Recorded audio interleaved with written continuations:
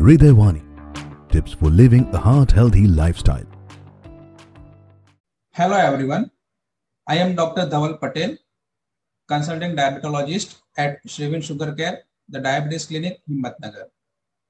Today, I am going to talk about a very critical and important topic, smoking, particularly benefit of quitting smoking.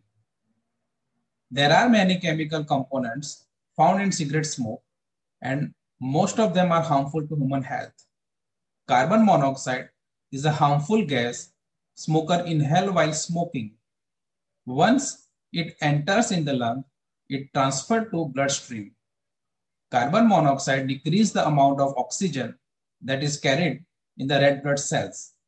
It also increases the amount of cholesterol that is deposited in the inner lining of the arteries, which over time can cause the arteries to harden. This leads to heart disease, artery disease, and possibly heart attack. Nicotine is another dangerous and highly addictive chemical. It can cause an increase in blood pressure, heart rate, flow of the blood to the heart, and a narrowing of the arteries.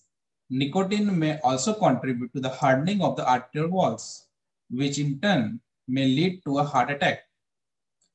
According to the American Heart Association, your body starts to recover when you quit smoking.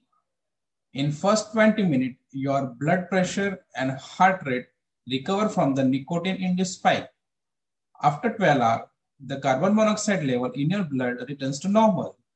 After a couple of weeks, your circulation and lung function begin to improve. After 1 to 9 months, clear and deeper breathing gradually returns. You have a less coughing and shortness of breath.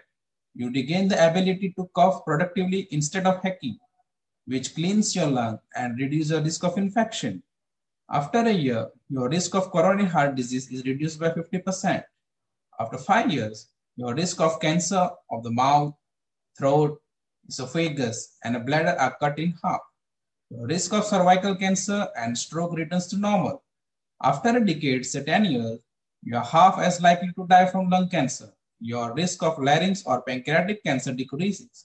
After 15 years, your risk of coronary heart disease is as same as a non-smoker. Talk to your doctor about the safe and effective way to quit smoking and stay tobacco free. Thank you.